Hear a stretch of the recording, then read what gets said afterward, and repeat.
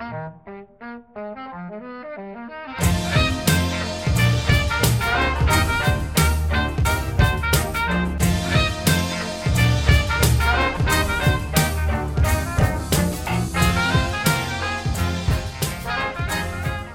guys, thanks for listening. This is the second episode of Measured Direction, a digital analytics and marketing strategy podcast brought to you by myself, Jason Rose, a content strategist here at Digital Surgeons, and the leader of our analytics practice, Tom Miller. How's it going, Tom? How are you? I'm great. So for those who don't know, Digital Surgeons is a design and innovation firm. It's really just kind of focused on cool, innovative marketing. So this is a audience-driven podcast where people submit questions and we do our best to kind of answer them, and Tom brings all his expertise to the table, and we get right to the heart of the problem. Thanks. Yeah, I just want to start out by thanking everyone that supported the launch of the show. Downloaded and listened to episode 1. Got a tremendous amount of great feedback. Keep that feedback coming, and we've also gotten a pretty nice stream of inbound questions for the show. This is an audience-driven podcast, so we need your help. We need that fuel of your problems or your questions or your discussion topics to keep the fire of this thing going. So once again, very much appreciated. We love the feedback. And if you want to submit a question to us, the form is located at bit.ly/measured direction. Pretty easy to remember.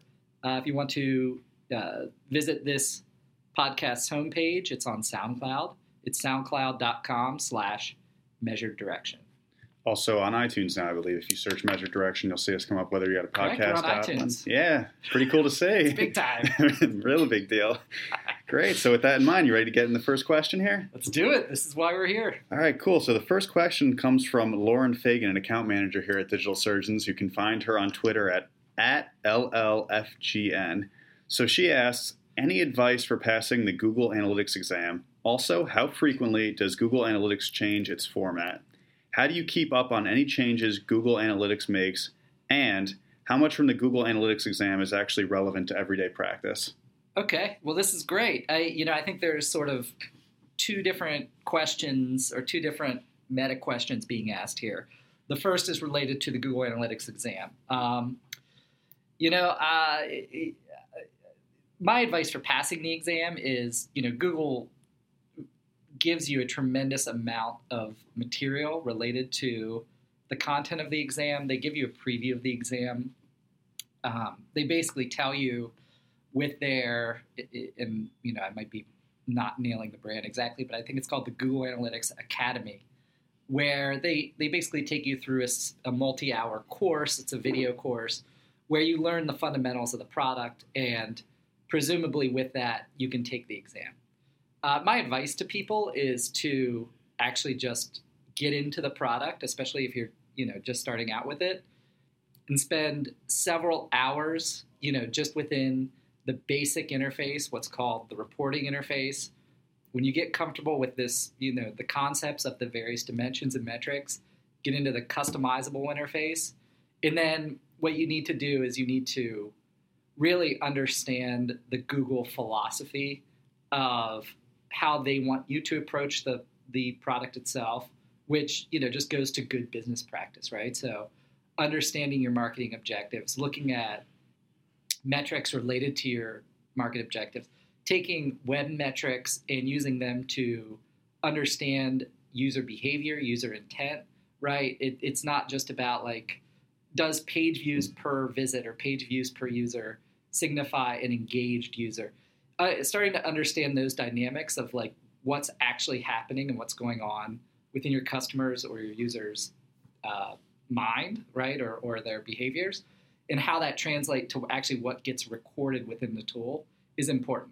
But let me turn the question around to you, Jason, because you've recently passed the Google Analytics individual certification exam. Yeah, as of a couple weeks ago with the this podcast coming up, I really thought it was time to finally get deep into the platform. So as someone who recently passed it, my biggest advice is Tom hit the nail on the head when he said it's really about how you're using the Google product more than it is about the nuts and bolts of implementing it. So you'll get questions that are more or less, what's the most important metric for a landing page? It really does get right to the bottom line like that. So obviously in that case, it's going to be conversions because a landing page ultimately that's how well it's measured, how well people are clicking through at the bottom. So the best advice I can give is just spend the time, like Tom said, going through the study guide. They really set it all up nice and easy for you, whether you prefer to read or whether you want to watch through the videos. And then it's a simple hour-and-a-half test, 70 questions. You got to get an 80 to pass. And yeah, I mean, I really liked it. I thought it was a tremendously informative experience. All right, well, let's get to the second part of this question. How much from the Google Analytics exam is actually relevant to everyday practice? Well, oh man, that's sort of a trickier question, because where I would say that it's very light, the exam itself, and I want to talk a little bit about the exam in a second, but where I would say it's very light is it's very light on the implementation side.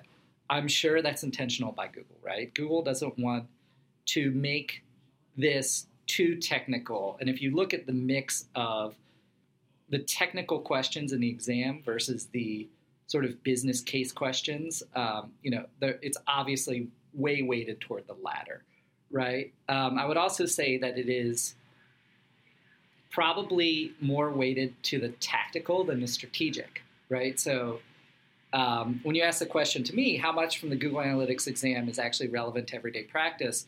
Well, I'm focused a lot on analytics strategy, right? My practice is actually focused a lot on implementation, right? We do a great deal of implementation work. So I would say for my particular practice, it's certainly relevant, but it's not, the focus of the exam isn't necessarily the focus of my day-to-day. So one thing I do want to talk about is the exam itself, just to give you a little bit of background, since this is your first time, or was your first time ever taking the exam.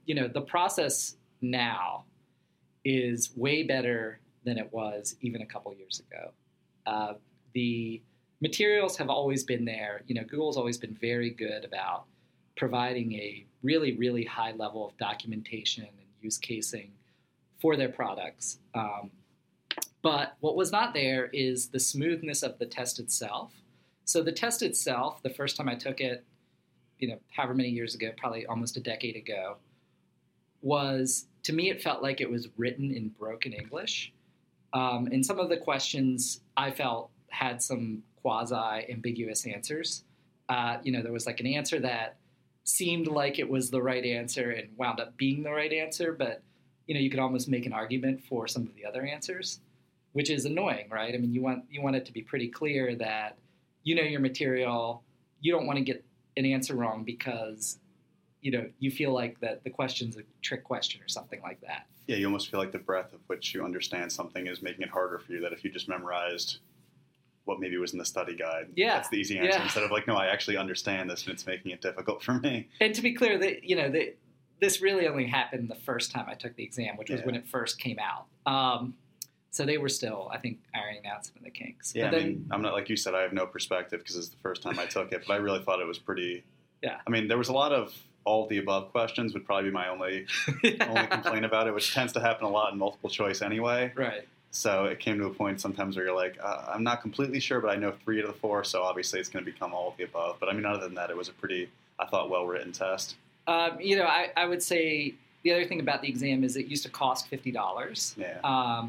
And you had to renew, I want to say every year. Now I think it's an 18-month period. I think it absolutely has to be the most common certification for a digital analytics professional. I'm sure that 90% of digital analytics professionals have a Google Analytics certification, just because it is so simple now to get it. And if you work at all with the product, for any period of time, you're gonna be able to easily pass it, very easily pass it. And then the other factor there is that Google Analytics is the most commonly used analytics tool, clickstream analytics tool.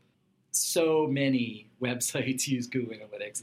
So many people in digital analytics, digital marketing, digital operations use this product, are familiar with this product.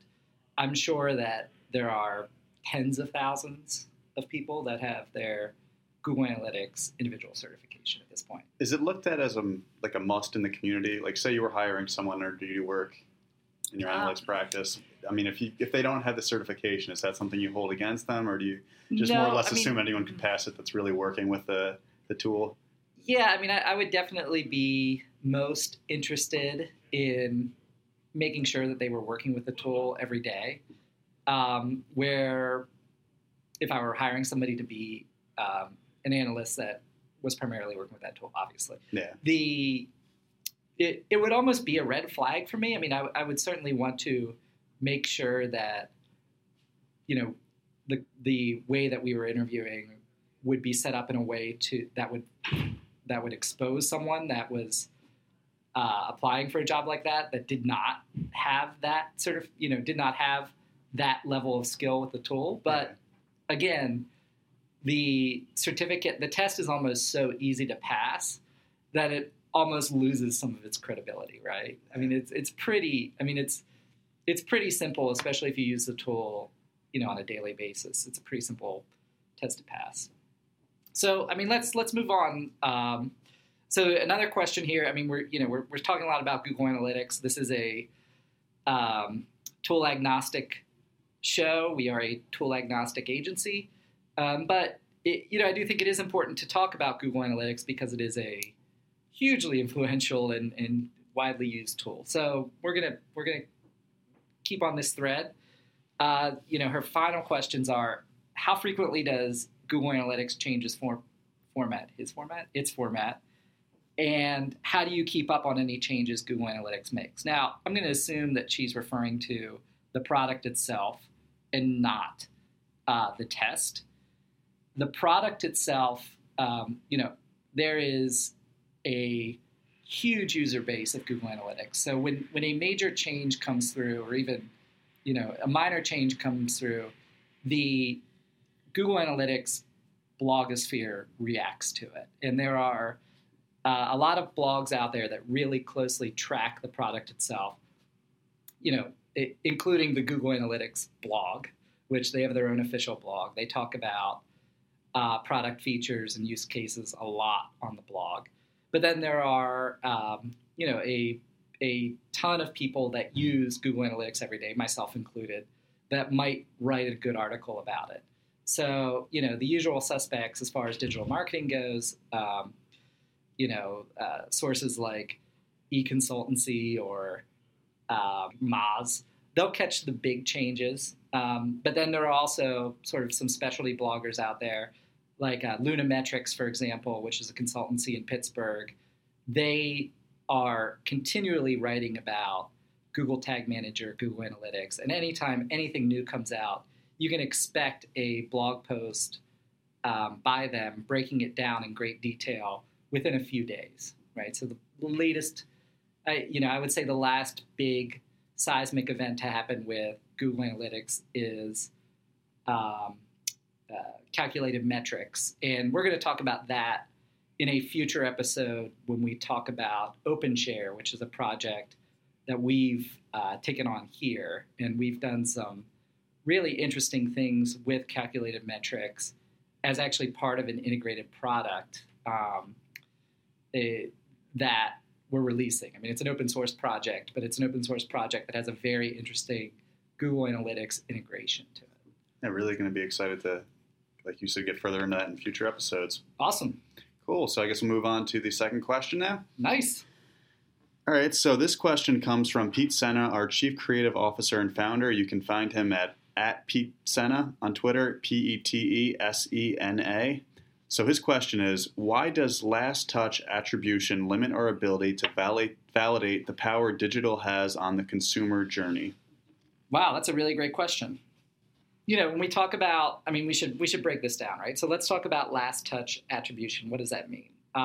What that means is that you're referring a conversion, which you typically a sale for an e-commerce, but really any positive event, positive outcome, to the last known inbound or media channel without regard to previous touches that the consumer received along that path to conversion. Does that make sense? So when you talk about a last touch attribution model, you're basically saying, and we'll keep it real simple. So we'll say it's for, just a website. Yeah. and say you come to the website via Google search and you type in, I'm interested in Jelly Belly jelly beans. And you type in Jelly Belly into Google, you go to jellybelly.com and you buy a crap ton of jelly beans, right? So under this model, all of the credit gets given to that search. Correct. As the tool for the Google, purchase happening. Google search, right. So it's a really, really simplistic way of describing your customer journey as a Jelly Belly. I don't know why I picked them, but as a Jelly Belly consumer, it's ultra, ultra simplistic, right? Because you're ignoring everything else that happened along this super fragmented digital journey now. You don't know if you're following them on Twitter, if you're reading blogs, or if you've seen other ads. Correct. And you may have actually come to the website before. You may have clicked on a banner ad. You may not have ever even known that Jelly Belly was a thing. And you read on some blog somewhere about Jelly Belly's quality, right? And so you check out jellybelly.com and you read some content about quality. And that's like the first touch. The first touch is you reading in that blog and coming to the site. And, you're developing your understanding of the product at that point. So you've sort of gotten over the awareness hump. Yeah. You've gotten over, some questions about the product hump that you might have. But then you forget what you're doing, right? And whatever, a month later, you stumble across a Jelly Belly banner ad, and you're like, I remember I was on this site. I almost bought some jelly beans, but I didn't for whatever reason. You actually click the banner ad, which, would be insane because who clicks banner ads, right? Well, let's say for this. 1 out of every 100,000 people or whatever it is. But so you click the banner ad, you come to the Jelly Belly site, and you get distracted. You're at work, right? And so you leave your window open. You shut it down, and your window's open, and you see something with Jelly Belly on it, and you're like, I really want to buy these jelly beans. Then you type it into Google, right? And then you say, all right, I'm on jellybelly.com. I convert. So let me ask you this, Jason. Who should get credit for that conversion? Should it be the banner ad? Should it be your organic search in Google? Or should it be the blog that was originally promoting Jelly Belly? Well, as a creator of content, I want to give credit to the blog that started the whole entire process. Of course But you we do. very rarely get credit for the final conversion because typically a customer journey works something like that. They're not necessarily clicking through directly after first engaging with the content on the first touch like that. Right. And so you have a stake, right? So as our content strategist, you have a stake in this native content or whatever it is. Exactly. If I were to bring in a member of our media team, right, if I were to bring Ashley in, she would say, well, the display obviously gets the credit or a big chunk of the credit. Yeah. And not only does the display get the credit, but we had ads up on all these other sites that you were on. And even though you didn't click those ads, we're tracking the view through, right? So we actually should get even more credit because we had more touches, even though they weren't active, right? You weren't actively doing something. So I mean, it can get messy, right? Very quickly. To distill this down, no matter how you described the concept of a customer journey, there's steps along the way that lead into conversion, right? For any business, for any organization, and they all need to be understood and quantified, right? That's what you're doing with attribution modeling. And each one of these steps, each one of these touch points, each one of these things that you're doing along the journey can have an outsized or an undersized effect on conversion just based on, the way that you're running your business, the way that your value proposition is expressed. I mean, there are a lot of factors, right? And so when it comes to attribution, what you want to do is, and there are sort of two ways to do it. You could actually just go completely algorithmic. So there are services that say, we're just going to look at all of your customer touch points, typically mostly through the digital channel because it's the most quantifiable, the most trackable. And we're going to throw it all into a black box, and we're going to say, okay, here's your channel mix, here's your media mix that is most effective at generating conversion, right? Interesting. What Google Analytics does, just to get back on that particular product. But what Google Analytics does is it actually allows you to look at certain different types of models alongside each other. So there's last click, there's first click, or last touch, first touch.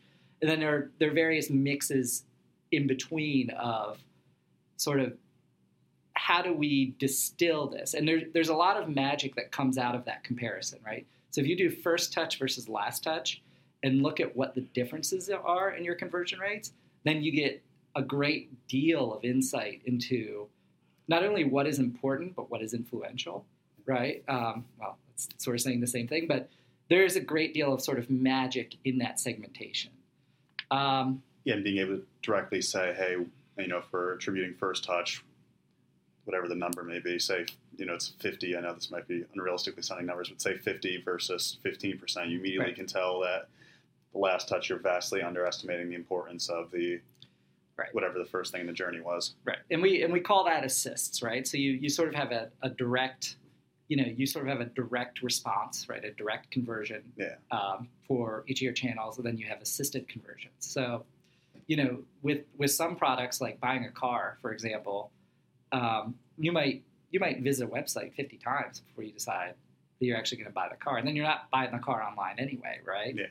So, as you can imagine, attribution modeling is a huge, huge topic of, discussion and development for digital analysts and marketing analysts in general. I mean, it is a very, very challenging topic, and there's been this explosion in technology over the past 5 to 10 years that has really started to try to lock down attribution in a more meaningful.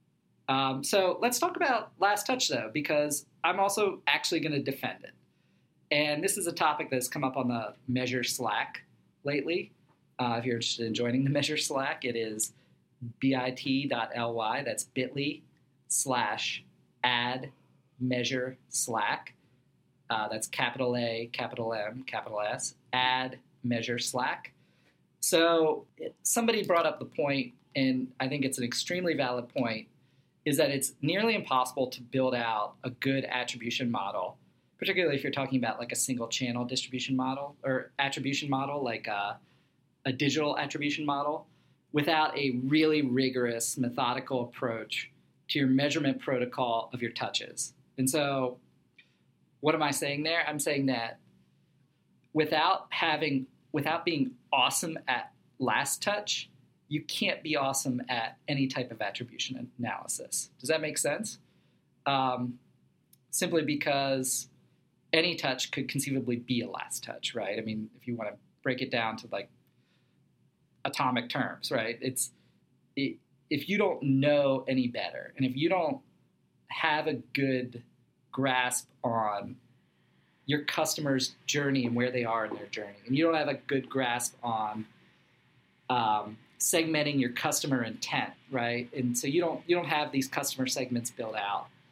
You really need to focus on nailing last touch and really just being rigorous and methodical about how you're tagging and how you're triggering conversions in a way that is going to shed light on that with last touch. And then from there, you have a strong foundation for getting beyond last touch attribution. But, getting to near perfection with last touch is important for building on the future of your attribution modeling. Does that make sense? Yeah, I think so. I mean, because especially if you think about it, at the end of the day, as much as I have a stake in the content and its role in the customer's journey, at the end of the day, the last touch is the thing that caused them to convert. So if you don't understand what actually is causing your customer to just suddenly convert, right, you can create the greatest content in the world, but if there's not just a simple thing to lead to last touch, attribution, whatever, they click through the thing on the site, whether it's the banner ad, whatever is leading most to business bottom line. Right. I mean, that's what really at the end of the day is most important.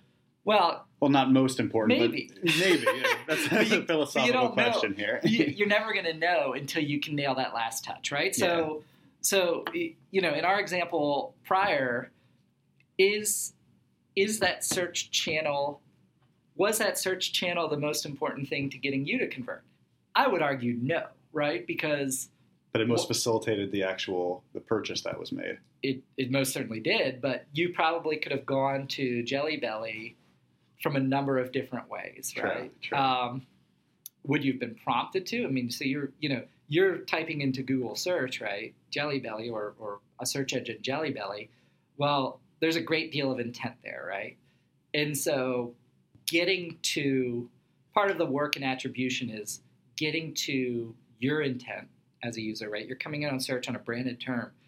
You probably, your motivation is very different than somebody that's coming in through a display ad or from a blog link, right? And so because you're searching in a search engine, you probably have already made the decision to buy. You're more or less just saying, hey, I'm going to type it in and buy it right now. Yeah, maybe. I mean, versus if you come across the banner or display. In your particular case, certainly, right? And so that's sort of my point is like you really have to, and this is mostly a technical exercise, but you really have to nail that last click before you can even get into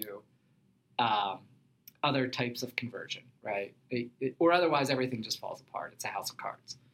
So yeah, and I could talk about attribution all day. I mean, one thing that is sort of a thing that makes me a little crazy is the word attribution is extremely loaded, right? And there's this causal sense that is loaded with this word, and I mean, I even called it credit before when I was talking about right, it. Immediately in my mind, it's a gold star that whoever is responsible wears. Right, and we use these terms.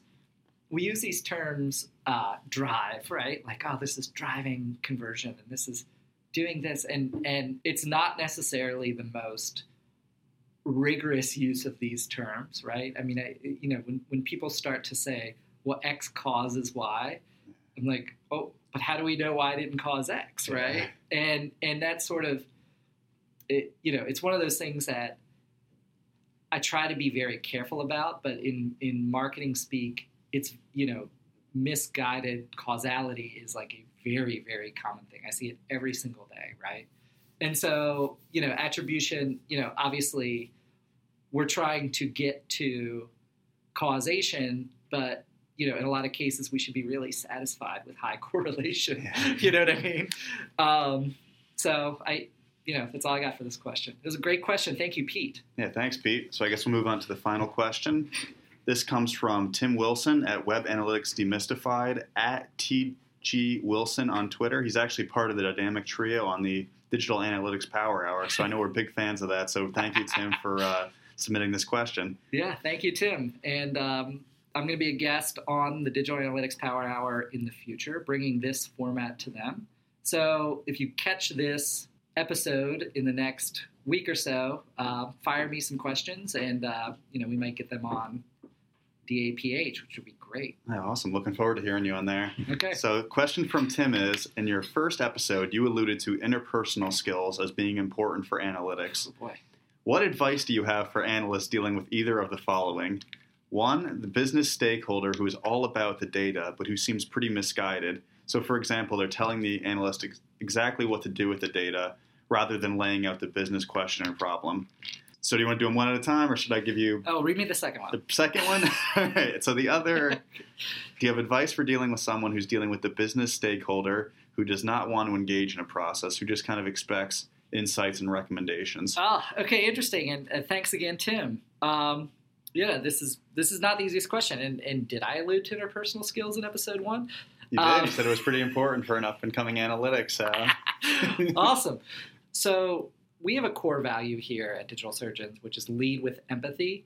And I think anytime you're dealing with anybody within a large or small organization, it's very important to have that empathy. And how do you define empathy? How would you define it? I think empathy is just about being able to put yourself in someone else's shoes and really understand it instead of just feeling bad. Sympathy is like, I feel bad for what you're in, but I don't really care because I'm still going to do what I need to do. Well, empathy is taking it a step farther and really understanding what someone's going through. Yeah, and that's sort of how I feel as well. I mean, I think that that's a really important point. I think that there is sort of within the field of digital analytics, there's this demonization of executives and demonization of what are called HIPPOs, the highest paid person's opinion, and there's a lot of challenges related to people, process, culture, right, within digital analytics. So, the lead with empathy goes to a lot of different aspects of your relationship with a business stakeholder. At your core, you need to be focused on driving business value, right? And I think when it comes to people that are in positions where they're doing analytics, I think that you have a lot more opportunity to be a multiplier of business value, a lot more than a lot of other positions within a modern organization, particularly if you're doing marketing analytics, right? Your stakeholders should all be focused on the same thing at the end of the day. And that same thing is, again, driving business value, driving shareholder value. In a lot of cases, that's driving revenue, right?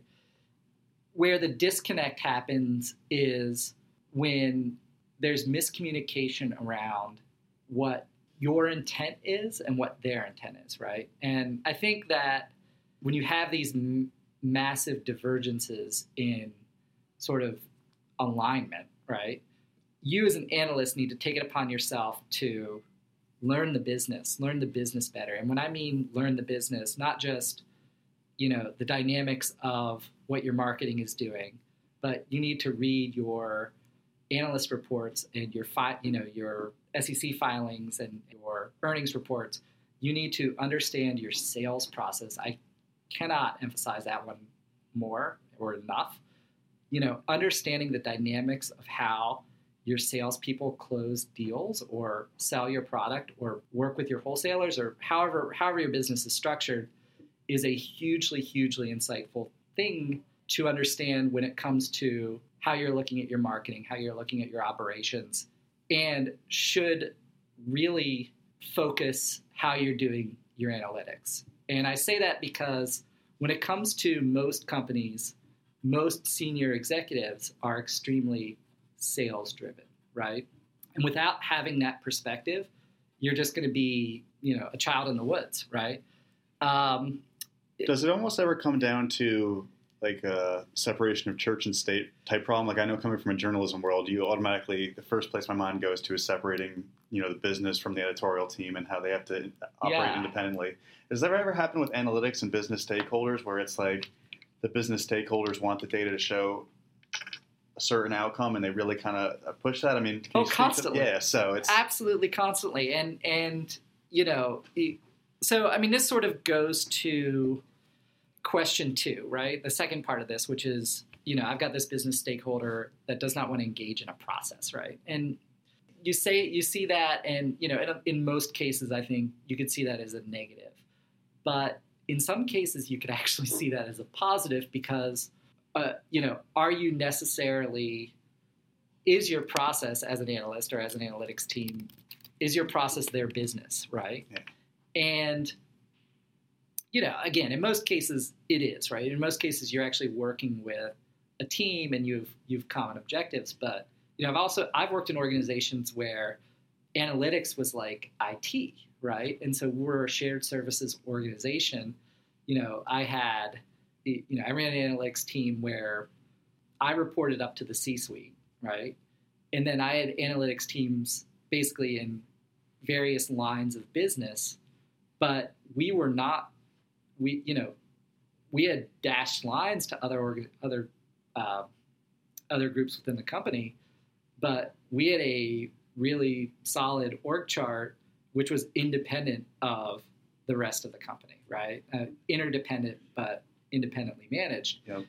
And we were hugely successful because of that, right? Because we were, in some cases, sort of neutral arbiters. We had a seat at the strategic table, at the product development table, at the marketing table, et cetera, operations table. But, we weren't necessarily within the same org structure as all these various groups.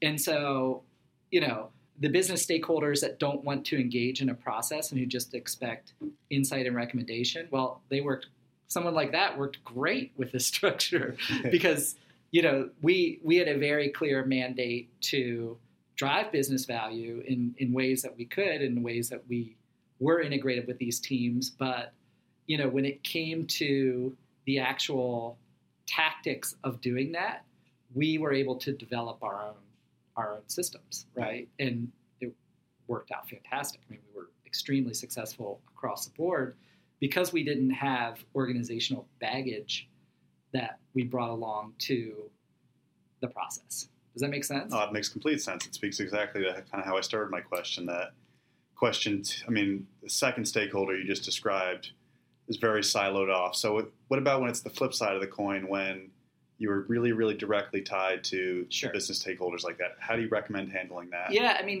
the disconnects, and again, this is a super common thing. And, what you really need to do is develop an empathy for what they're going through, for their perspective. And, it gets interesting because as you sort of move up in organizations, and I'm going to give Kevin Hellstrom props for this because he talks about this on his podcast a lot. That's Kevin Hellstrom at Mind That Data on Twitter. He runs the Mind That Data podcast. But he talks about organizational dynamics, and, that's sort of one of his key pillars of success for an analytics team. And what you have to realize is that when people sort of move up in organizations, they become more risk averse, right? Because they have more of their personal achievement, more of their personal wealth, more of their position. Everything is tied to the more performance of other people and what they're responsible for. And so they're not going to take big risks with their career. If you get to be an executive in a large company, you're presumably doing pretty well. Yeah, it's taken also a 20-year career of hard work to get there, and now you're sticking your neck out a little bit. You got kids going into college or kids going into private school or whatever, and you don't want to stick your neck out, right? Yeah. And that is the creation. That dynamic creates crazy negative dynamics for a typical digital analyst, right? Because you're a digital analyst, right now with the way that digital analytics is, with the way that the market is, you're a super high demand employee. If you're smart, you take a free agent approach. I know this might be controversial, but if you're smart, you take a free agent approach to how you are working, how you're doing work, how you're working for companies, right? And, you're fairly well compensated and you've grown up with digital. You might consider yourself like someone that's doing business, yet startup-y, you're really into tech and dynamic organizations and matrixed organizations. Stuff. Right, yeah. Right. And that is not the culture of, a lot of large companies, right? And so you have this cultural disconnect, but then you also have this personal disconnect on the motivations of your senior stakeholders and what you think is going to drive the business forward. And you might be right, but it might represent too much risk for your senior stakeholders to stomach, right? So you can say the metrics show me X, Y, and Z. We should be doing this. And they say, absolutely no way. We are not going to, we're not going to kill the goose that's laying the golden egg, right?